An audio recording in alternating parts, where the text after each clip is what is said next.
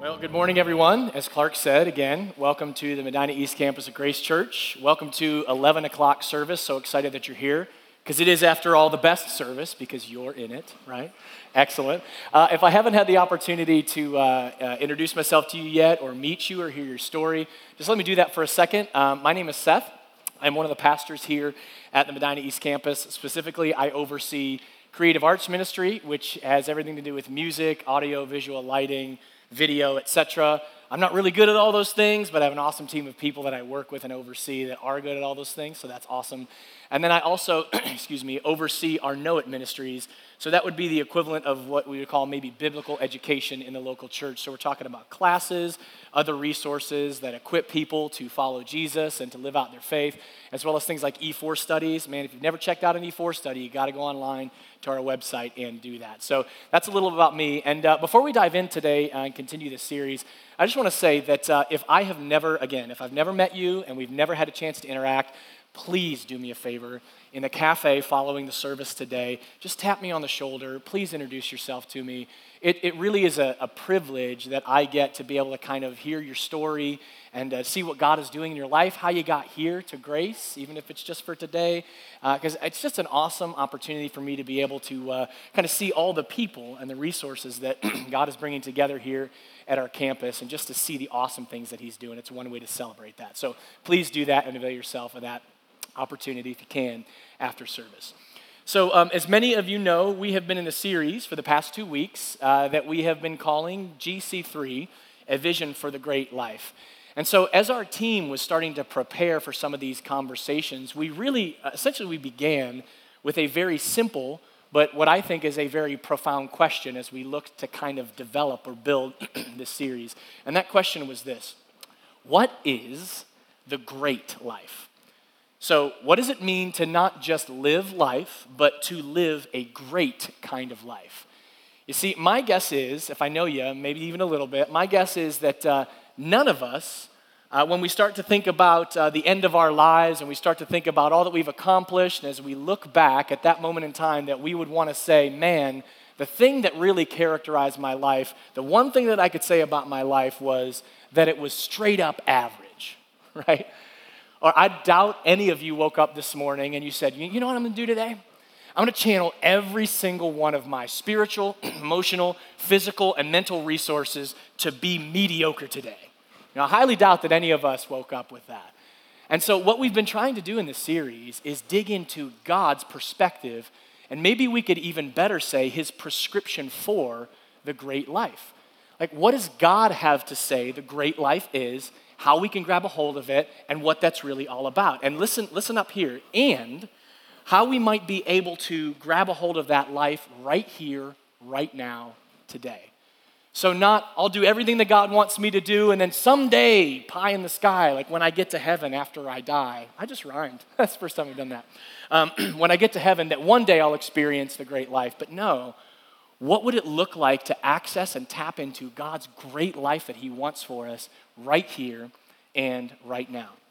So this is basically where GC3 comes in. GC3 stands for these three things: the Great Commandment in Matthew 22, 36 through 40, love God, love people; the Great Commission in Matthew 28, and the Great Comforter, the concept of the personhood or the personality of the Holy Spirit in John 14 through 16.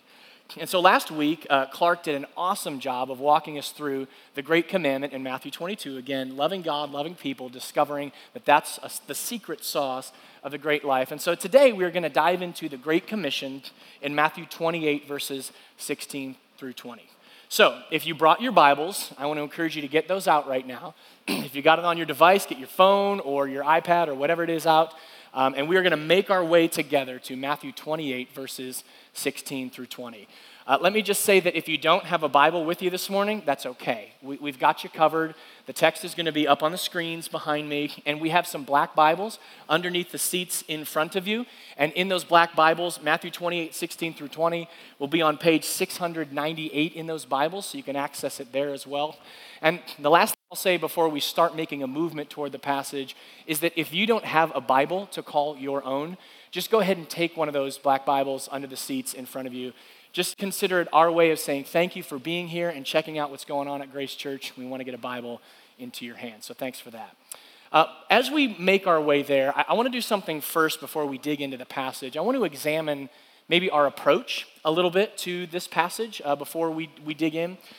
You see, if you've been a Christ follower, if you're a Christ follower, or you've been around the Medina East campus for any length of time, or I would actually also say that even if you're not a follower of Jesus, like you don't profess that, but you've been around people who claim to be followers of Jesus, or you've been around the church at any given point in time, my guess is that there are a lot of us in this room that have heard the stuff of Matthew 28, verses 16 through 20, plenty of times before.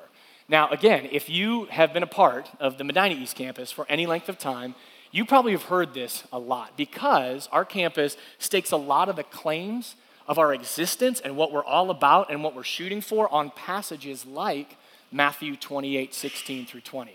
Now, so much so that there are many of you in this room that you might even have this passage, like you've heard it so many times, that you might just have this passage straight up memorized. Like you could recite this thing or the content of this passage in your sleep.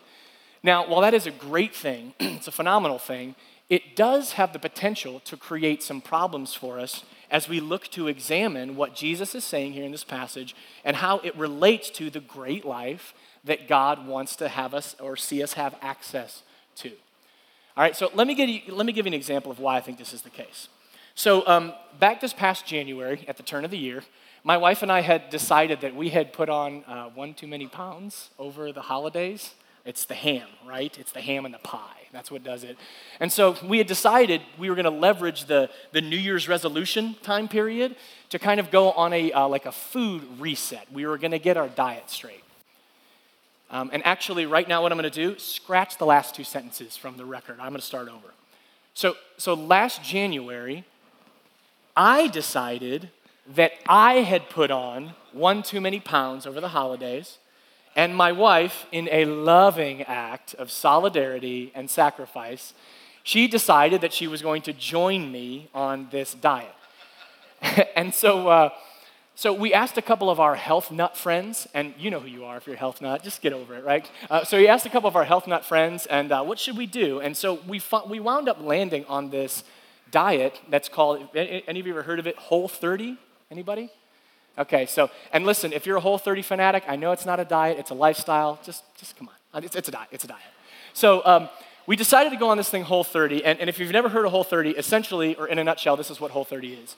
Whole30 says that you remove any and all artificial sugars from your diet entirely for 30 days.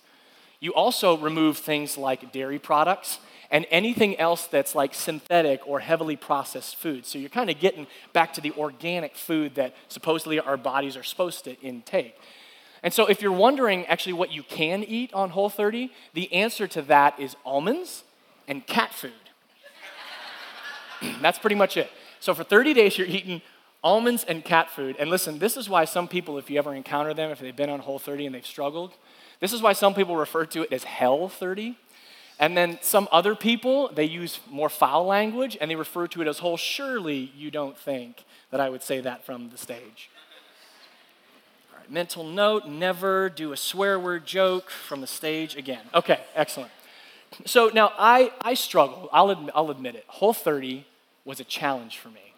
And I think it was challenging on a number of levels, but it was no more challenging than it was on my Dr. Pepper addiction. You see, prior to Whole30, I could pound like 6 or 7 Dr. Peppers in one sitting, easy, right? And the thing is, when you go to restaurants, they make it easy to do.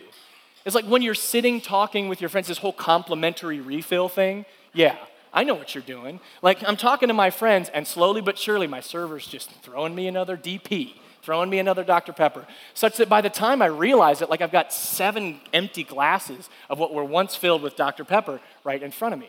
And so here's the thing, as I thought about my Dr. Pepper addiction, I realized that the sugar in Dr. Pepper, there's a lot of it, if you didn't know. But the sugar in Dr. Pepper, like for me, prior to Whole30, just a part of the experience, right? You taste the sugar on your tongue, and it's like, oh yeah, that's Dr. Pepper. It's mundane, it's normal. I'm a Dr. Pepper junkie, it's okay. Now here's the thing, I went on Whole30, and there was that moment in time where I cracked open my first post-Whole30 can of Dr. Pepper, and I remember it distinctly. It's vivid in my mind. I was pouring it into this ice-filled glass, being mesmerized by the carbonated bubbles that spoke of heaven on earth. And I just remember grabbing a hold of that glass and taking my first sip and being greeted with what was nothing short of a nuclear explosion of sugar on my tongue. Now, guys, there is a lot of sugar. Newsflash, there's a lot of sugar in Dr. Pepper, a lot. But the funny thing is, you don't need to read the label on the Dr. Pepper can to know that that's true. If you haven't been desensitized to sugar, you will be aware of the kind of nuclear explosion, the content of sugar that's in Dr. Pepper. And here's how this connects.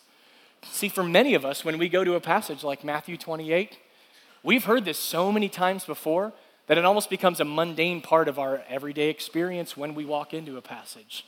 In effect, some of us may be desensitized to all the profound implications that are going to be found here. And so here's what I'm going to ask you to do, all right? To the best of your ability, to the best of our ability together, what I want you to do is I want you to put on your Whole 30 hat for a second this morning. What I want you to do is, to the best of your ability, cleanse your palate of everything you think you know and understand about this passage, and I almost guarantee you will be greeted with a certifiable nuclear explosion of significance about the words that Jesus are saying here and the implications those words have for this great life that we've been talking about. Okay? Is that okay? Can we do that? Audience participation is accepted. It's approved. Can we do that? All right, that's good. Let's do this together. Matthew 28, verses 16 through 20. It says, "Then the 11 disciples went to Galilee, to the mountain where Jesus had told them to go. When they saw him, they worshiped him. But some doubted. Then Jesus came to them and said, 'All authority in heaven and on earth has been given to me. Therefore go and make disciples of all nations, baptizing them in the name of the Father and of the Son and of the Holy Spirit, and teaching them to obey everything I have commanded you. And surely I am with you always to the very end of the age.'" Okay, so there is a lot going on in this passage. We will not have time to dig to the depth that we could in going here today. But here's going to be our approach. Our approach, we're just going to take it verse by verse, okay? And the first two verses kind of clump together and set the stage for us, okay? So we're told in the first two verses that there's these 11 disciples, these followers of Jesus who walked around and learned from him for about 3.5 to 4 years when he was ministering in what is now modern-day Palestine in this area of Galilee.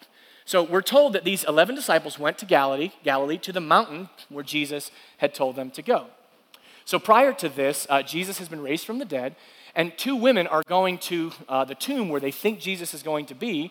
And as they go to the tomb, they not only notice that it's empty, but Jesus greets these two women there, and basically the only instructions he gives them is, hey, listen, go tell these 11 guys who followed me around for the last 3.5 to 4 years, I want to meet them on this certain mountain in Galilee. Go tell these guys.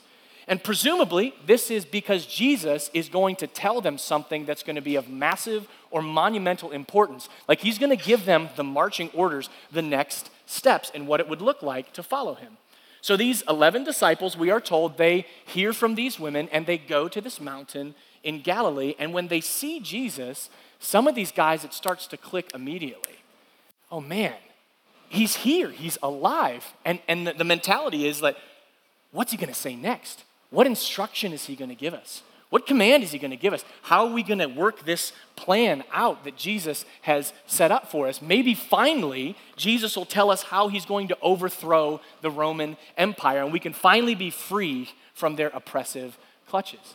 So some of these guys immediately recognize that this is Jesus, and they're getting excited, so they do the thing that you're supposed to do.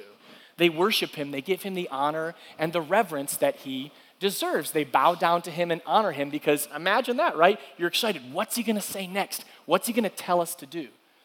Now, what's interesting to me is that Matthew acknowledges, though, here that some of these 11 guys, we don't know how many, some of them doubted, which is fascinating. We're not told exactly why these guys doubted. We're just told that they did. But I think this is a very important thing that this tells us, especially in terms of Matthew, who is writing this gospel, who would have, by the way, been one of these 11 guys who met Jesus on the mountain. I think what this tells us is that everything that we're going to get from here on out is a very accurate and true portrayal of what Jesus really said on the mountain. Because think about it. If you were Matthew and you were just trying to develop like propaganda literature to claim Jesus had risen from the dead for whatever agenda that you had with that, and when he actually didn't, the last thing that you would do is acknowledge that some of Jesus' own followers who followed him for 3.5 to 4 years doubted or were skeptical at this. So what we're going to get here in the next couple verses is something that we can bank on, like this actually happened. Moving on into verse 18 then. So these guys some of them are worshiping Jesus, some of them doubt, and then Jesus comes to them and says, all authority in heaven and on earth has been given to me. So interesting here that Jesus does not lead with a command. He doesn't immediately tell them what to do. He instead first leads with a statement about who he is. And so we get the impression that this is a necessary statement that Jesus has to make, that whatever Jesus is going to tell them to do from here on out stands or falls on the statement or the claim that he makes here. And the really important word here that we need to understand to kind of grapple with what Jesus is really claiming here is this word authority. Now, this word authority is important, and actually our English, if you were to go to an English dictionary and just look up the definition of authority, it would give you a pretty accurate portrayal or portrait of what Jesus is claiming here. See, if you go to an English dictionary, this is what the definition for authority is. It is the power to determine or otherwise settle issues or disputes. Now get this, the right to control, to command, or to determine. The right to control, to command, or to determine. What Jesus is saying here first is that, guys, what I'm about to tell you stands or falls on this claim. And what Jesus is claiming is that, hey guys, disciples, if you want to have access to the kind of life that God offers you, that you ought to listen to what I have to say, and you ought to be fully obedient to what I'm commanding you. In effect, Jesus is saying to these 11 disciples, guys, I have the authority and the power to determine how you should live your life. That's the appeal to authority that Jesus is making here. And so this is interesting. So for us who are a little bit of outsiders looking in when we come to the passage, like this could easily rub us the wrong way, couldn't it? Well, wait a minute. What gives this guy the right to make that kind of claim? To literally tell other people how they should run their life and what they should do. Now, maybe when we come to this, we initially recoil there because there's this cultural condition that we have of rugged individualism where everybody's their own person and decides what to do. But I think that might play into it in our reaction to Jesus' claim of authority here. But I think there's actually something that runs a little bit deeper that's in every one of us. You see, guys, I think I know something about you because I know something about me. And what is it that every time someone issues a command or tells me what to do, and I think this is true, or at least can be true of you, what is it about this immediate impulse that we often have of defiance to that command, of sheer, straight-up rebellion?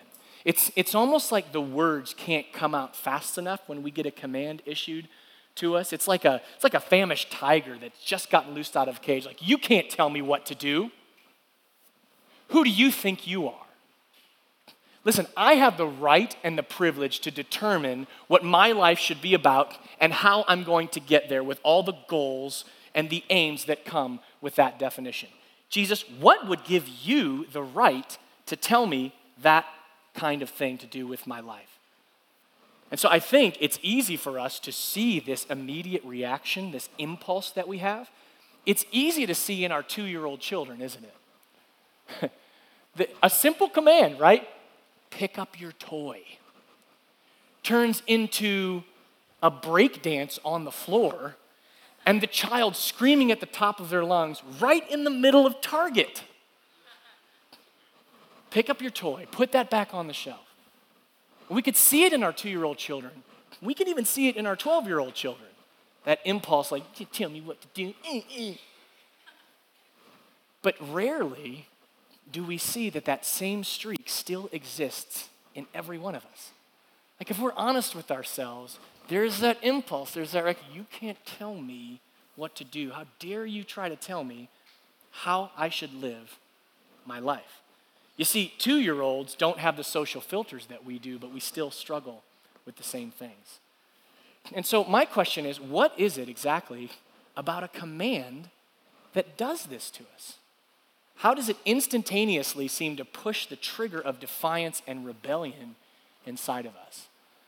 I think there are a number of answers, and the Bible also has a number of answers, but if you were to trace the story of humanity all the way throughout the Bible, and you go all the way back to the origins of human beings, and especially Genesis chapter 3, where everything goes wrong, you will quickly discover that the source of every calamity, every catastrophe, every piece of dysfunction and despair and brokenness finds its origin when the original human couple, Adam and Eve, decide that God's rules for their lives are not good, they're not what's best, and that original human couple decides that they can't trust that God is out for their good, so they start to define things on their own. And this, it's in that defiance where this thing called sin comes into the world. It's the refusal to trust that whatever God has for us is good and is for our flourishing and for our benefit.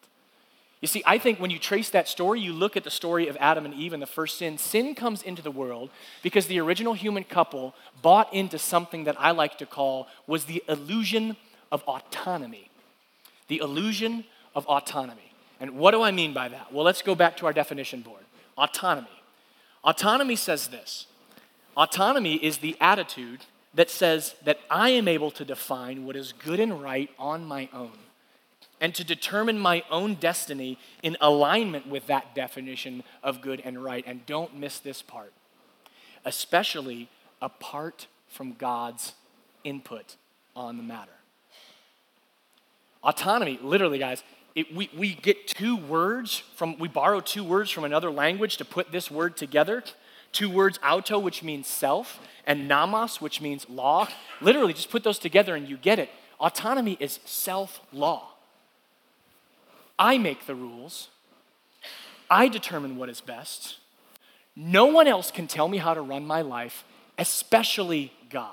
And at the end of the day, when you really dig into autonomy says this, and we tell ourselves this all the time, that basically, I'm my own God. And I make my own rules. The only rules that I will bow down to are mine and my own. It says, I have and am the only authority that is necessary in my life. And guys, do you see that this is precisely where those violent reactions come from when we're issued a command like the one that Jesus is about to issue and when he makes the claim that he claims? Why?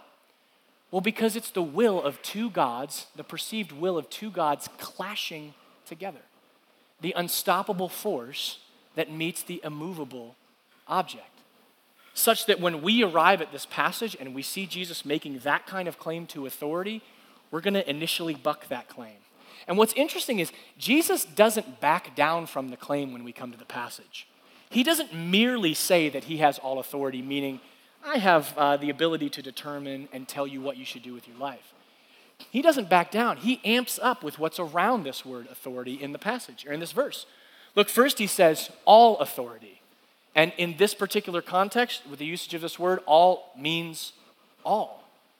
Meaning there's no remainder or leftover authority that we might be able to cling to get along with Jesus. That, oh, Jesus, you can rule and reign and dictate to other people what they should do over here, and maybe I can find a small corner of the world where I can run my own show. All says there's no leftovers. Jesus has it all. He knows what the great life looks like and what it looks like and what it should be about. And then he amps it up even further by using this phrase, in heaven and on earth. Now, Jesus' disciples, they would have known that this was a figure of speech that he was using, to where you refer to 2 radical extremes as a means to reference the entire whole of the thing that you're talking about. So if someone were to ask, well, okay, Jesus, you say you have all authority, but where exactly is the sphere of that authority located? Like, where are the borders? Where are the boundaries? Maybe I could live outside of that and run my own show somewhere. Well, Jesus in this is basically answering, well, there is not a star in the sky. There is not an atom on the face of the earth. There's not a grain of sand. There is not a microbe that doesn't fall under my universal, unequivocal, supreme lordship over everything. And as we look at this passage, that's just a shocking claim, straight up, flat out shocking claim. And initially, you think that it's just like an appeal to arrogance. Like, this guy is the most arrogant person on the face of the planet. I mean, this is arrogance on steroids with a few human growth hormones injected in it for good measure.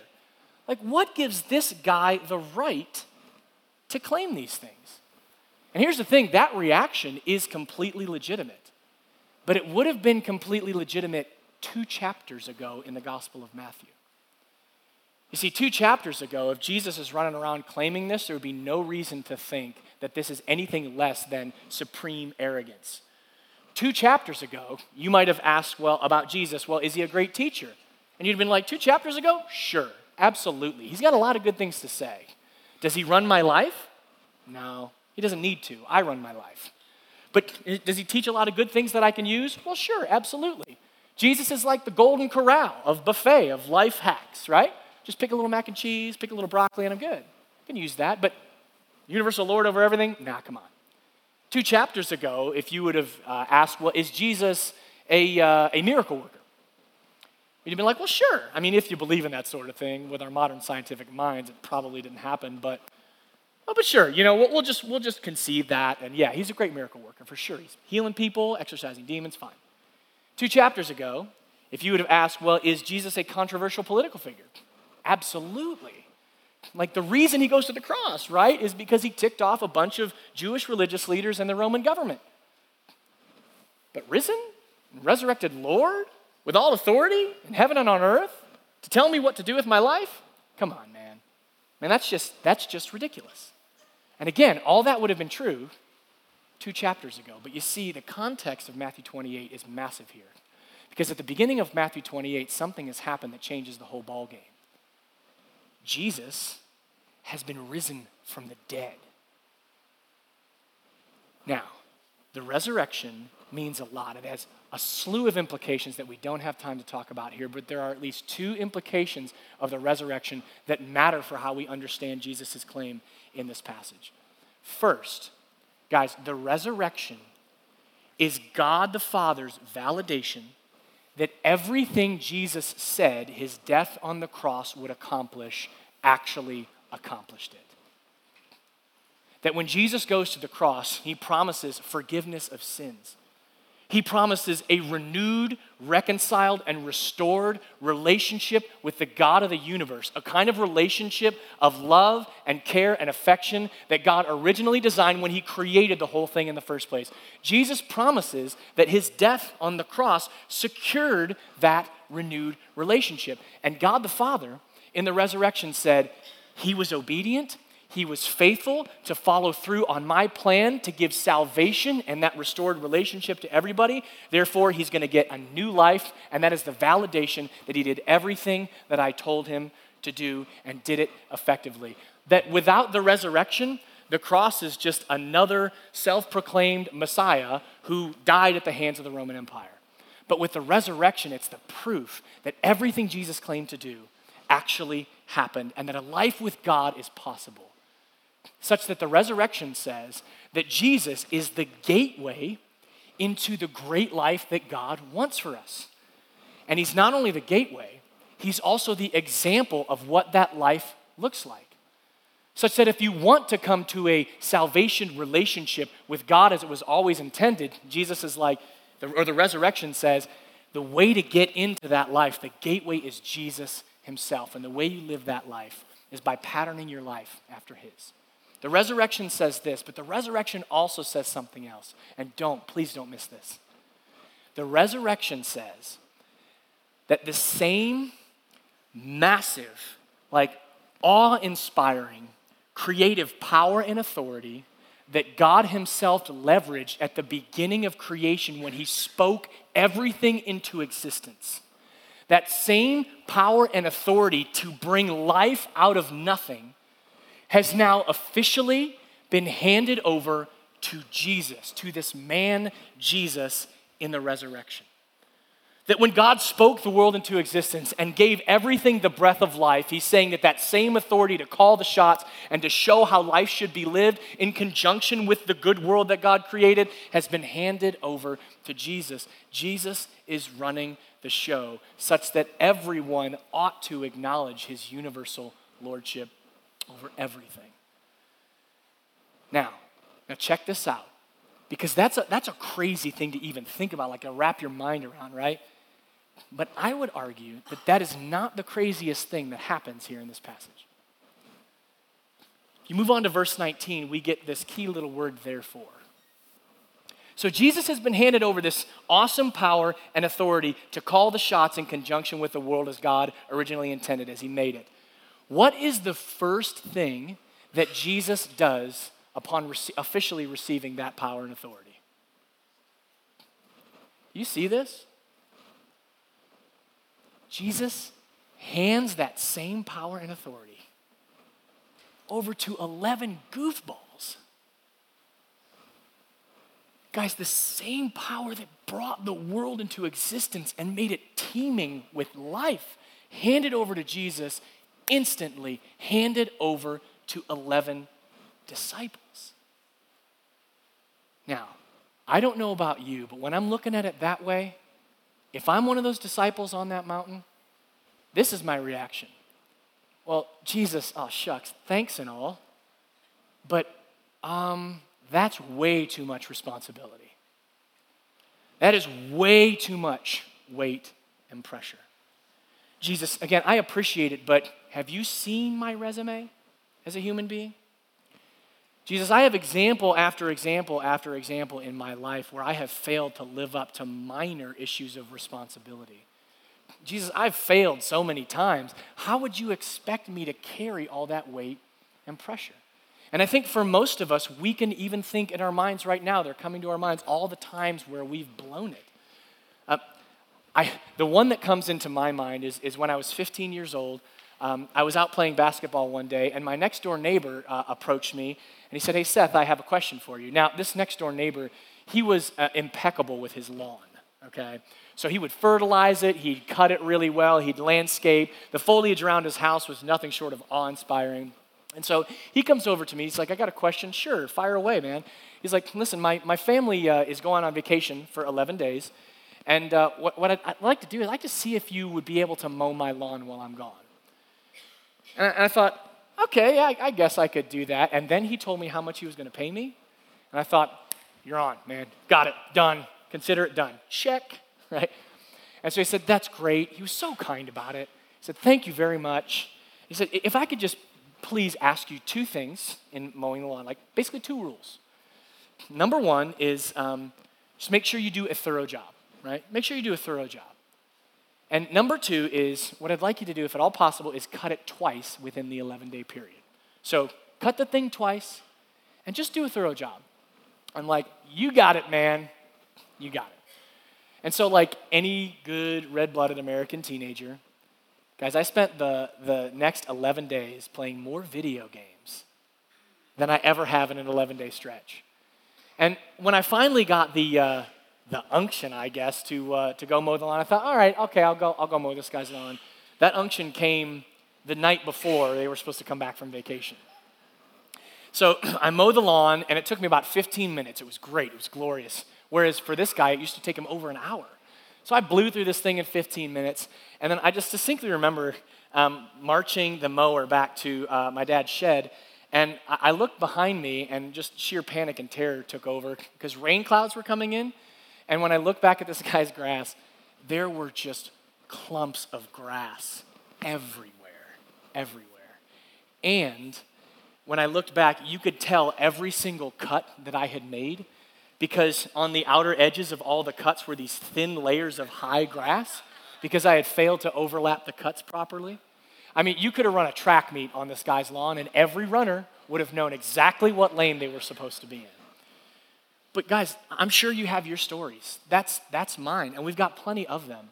But these are the things that I think start to come into our minds when we think about the great weight of responsibility that accompanies what Jesus is doing here in this passage with those who would follow him. That's the kind of stuff I think about.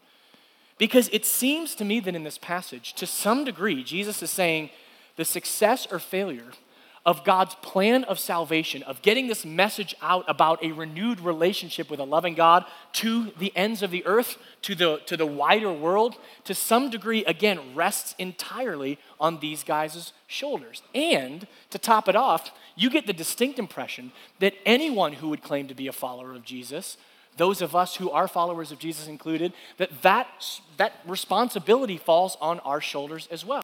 Look at what these guys are supposed to do, right?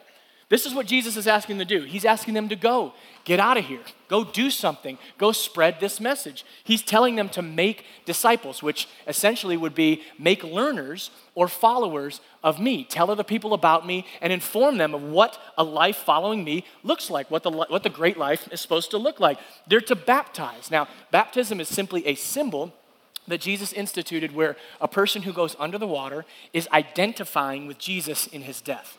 That Jesus' death was for them and that they've received this forgiveness of sins that he offers. And that when the person comes out of the water, it's symbolizing the new life that they've been raised to in union or being united with Christ. Baptism is essentially this declaration that someone makes that the rest of their life is going to be characterized as being under the lordship of Jesus. That the rest of their life as a person processes through whatever circumstances they're going through, whatever the decisions that they have to make are being made, that they're going to honor Jesus in those decisions and process through those things in such a way that they would do what Jesus would do in their life if he were living their life. Big deal. Like, they are to not only baptize people, but to communicate what all that means. These guys are also to teach other people to obey. So this is instructing people on who is God? What is he like? What does it mean? What does this relationship with Jesus look like? What have we been brought into? Who are you? What's your identity? Where is the world going? Where is God taking this? And so when we think about all the things that need to happen in order for the success of the plan of God to reach everyone with the message of his salvation, we're like, Jesus, I can't even cut my neighbor's lawn.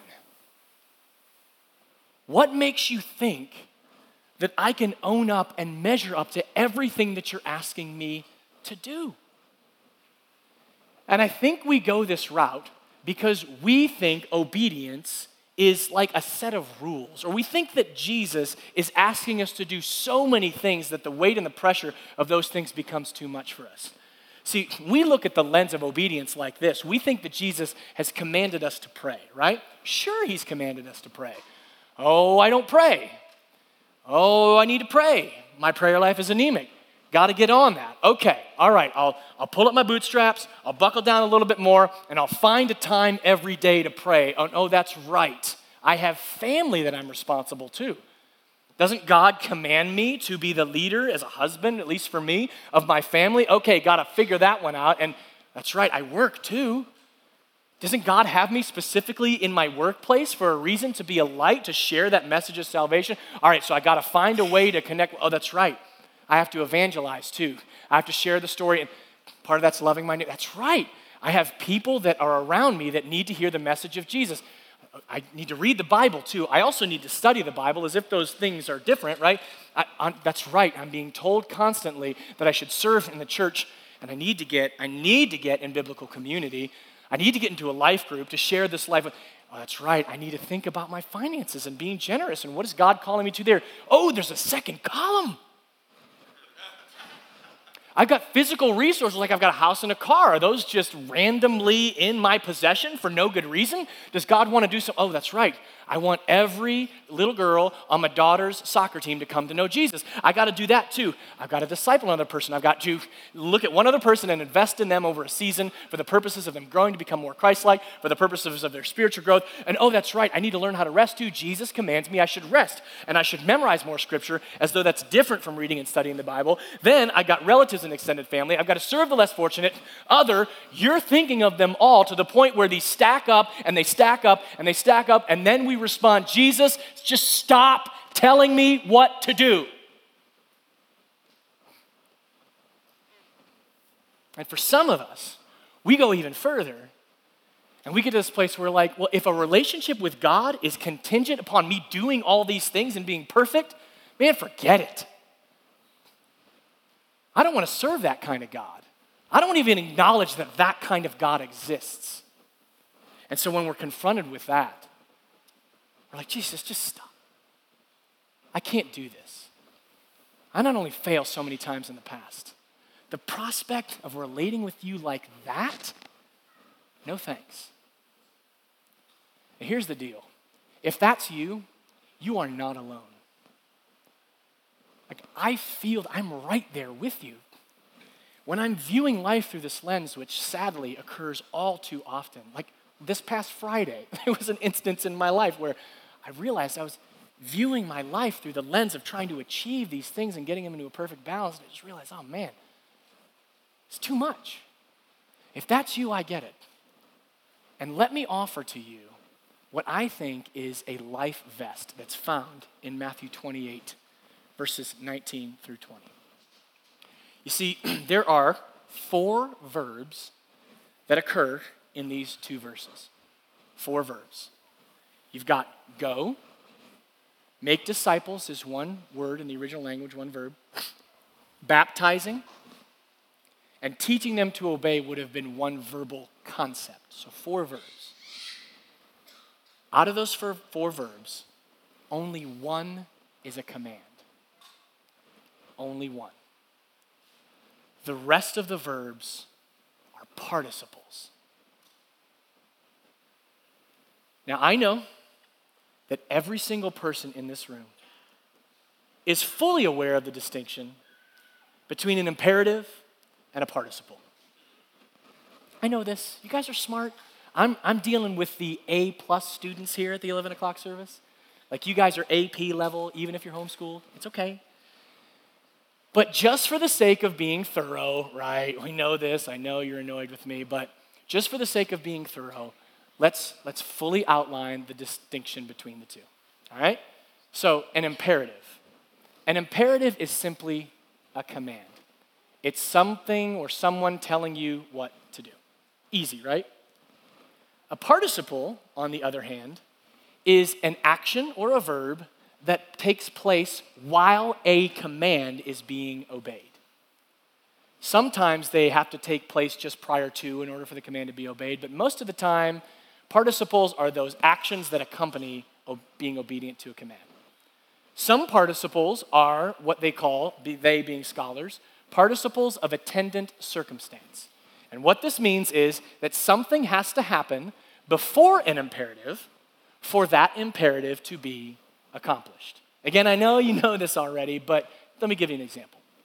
So let's just say my imperative to you, my command is watch the Indians game, okay? A participle of attendant circumstance would be something that you have to do prior to in order to obey that command.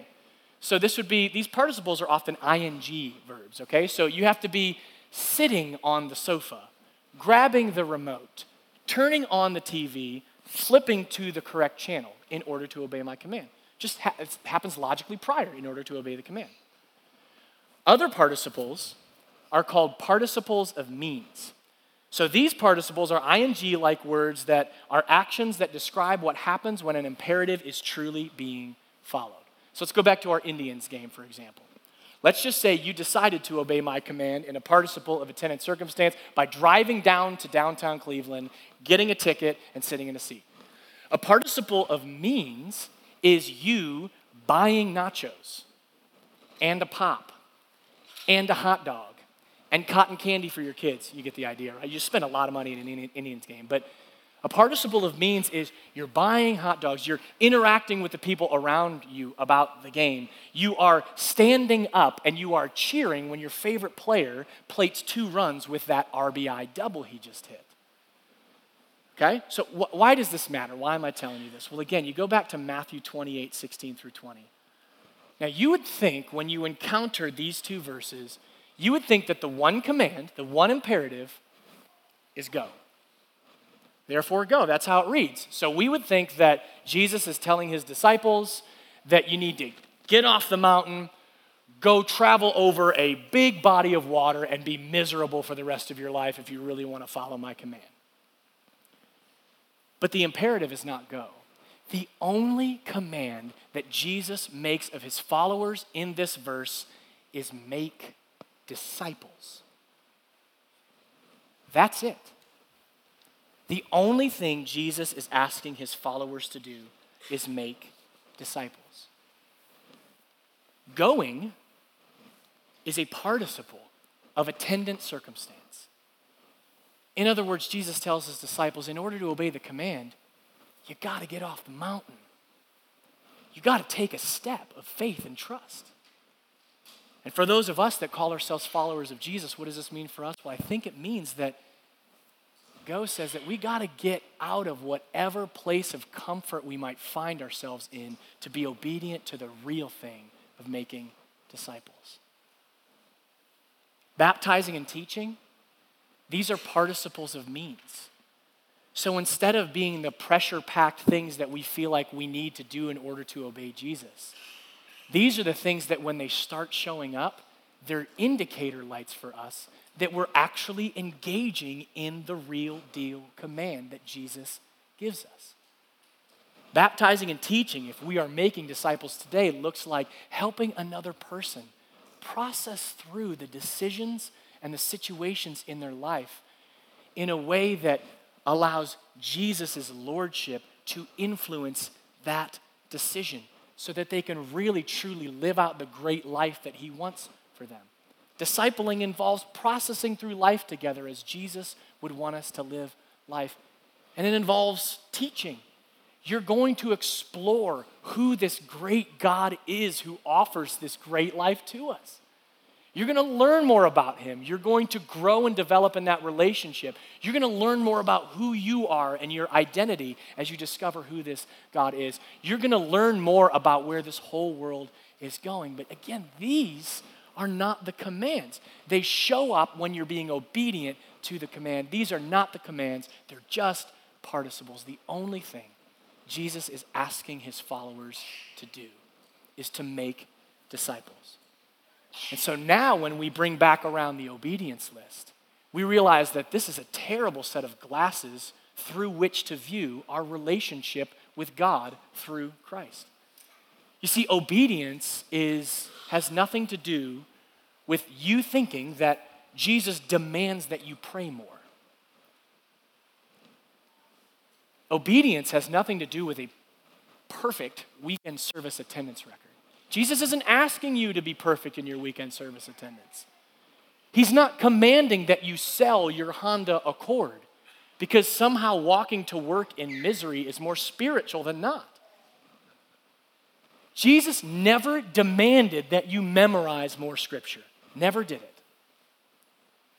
He doesn't demand a list of rules as though we work our way up to him loving us. He's already loved us at the cross.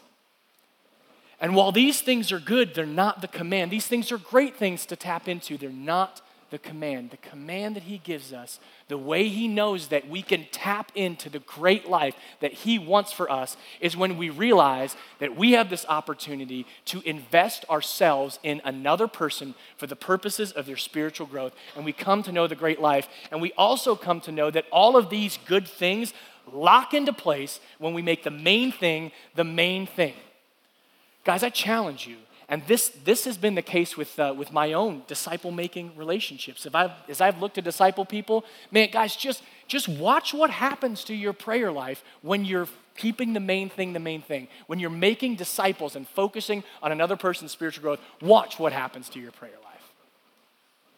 Watch what happens to your Bible study when you make the main thing the main thing. Watch what happens as you start to process through all the resources that God has given you in your life and you see yourself no longer as an owner but a steward. Man, that is not pressure. That's freedom.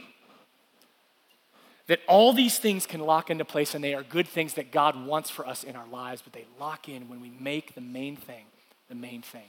Jesus wants us to make disciples. So the band's going to come up at this point, and I just want to draw a couple conclusions with some of the things that we see here for two specific audiences in particular. And the first audience is for those of you who don't claim to be a follower of Jesus. You're not a follower of Jesus. I would submit to you, I would just want to point you back to the authority part of our conversation that we had a few minutes ago. Listen, Jesus has procured the great life. Because of the resurrection, Jesus is the gateway into the great life that God always intended for you and for me. And if you're not a follower of Jesus, maybe you haven't come to this place yet, but I guarantee you, man, you're going to come to the end of your rope. At some point, you're going to come to the end of your rope. You're going to try everything about doing life your way and autonomy and being your own God. And at the end of the day, it is going to leave you empty and hopeless. If you are not a follower of Jesus and you're getting there, or you're resonating with this authority, like that Jesus is the gateway into the life that God always intended for you, I would plead with you, I would implore you, as the band sings, as they play, as we sing together, all it is just adopting or receiving the life that Jesus already offers to you by putting your trust in him, by just believing in him, by buying in, like, Jesus, you're it. You're the gateway. And I want to follow your example and your way of living life. That's all it takes. And then I would just please ask you, if you make that decision, if you make that commitment to be all in with Jesus, I would just ask you to pull out that Connect card that you got in your program and just jot down a note and put it in the baskets that are passed at the end of the service, just to let us know that you made that decision. Because, man, our campus, our church lives to resource you to grow in the life of Christ, because we know and believe that it is the great life that God wants for you. And I would also submit to you that if you make that decision, let us know, because we want to get you plugged in with someone who's going to disciple you, someone who's going to pour into you to help you grow in this relationship that God offers to you in Jesus. So if you do that today, please just let us know. And then the second audience is for those of you who call yourselves Christ followers, who claim to be Christ followers. I think the application is simple, although it's not specific. The application is for us to be challenged to make the main thing the main thing. And all these things can be added unto you, is what Jesus would say elsewhere. To keep the main thing, to focus our energies, the energies that God gives us, to pouring into the life of another person who needs to know the love of Christ in a deeper way and grow in the life that God wants for them desperately. That's our mission, and that's our task. Now, if you don't know what to do with that, because that's fuzzy, that's big, that's high level, I would just encourage you, there are times I don't even know how to do that.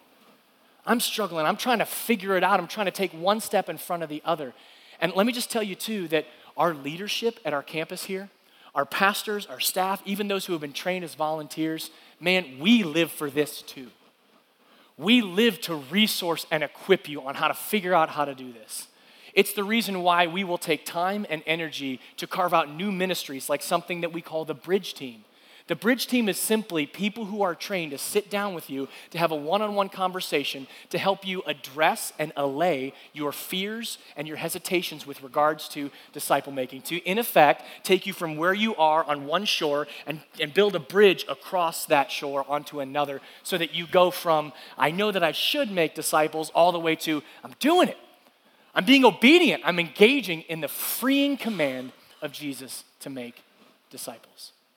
It's the reason why we create ministries like that. It's the reason why we have classes like disciple-making training. As a matter of fact, right now, session 4 of disciple-making training is happening back there in the one-on-one classroom. And we do this in a rotation. Man, if you don't know how to make disciples and you're looking for the first step, just fill out the Connect card. Let us know. I'm interested in disciple-making training. For that matter, fill out the Connect card. Just let us know. I don't know what to do. Help. For that matter, just write the words help on your Connect card. This is what we exist for. We exist to equip the saints, followers of Jesus, for the work of ministry, to make disciples.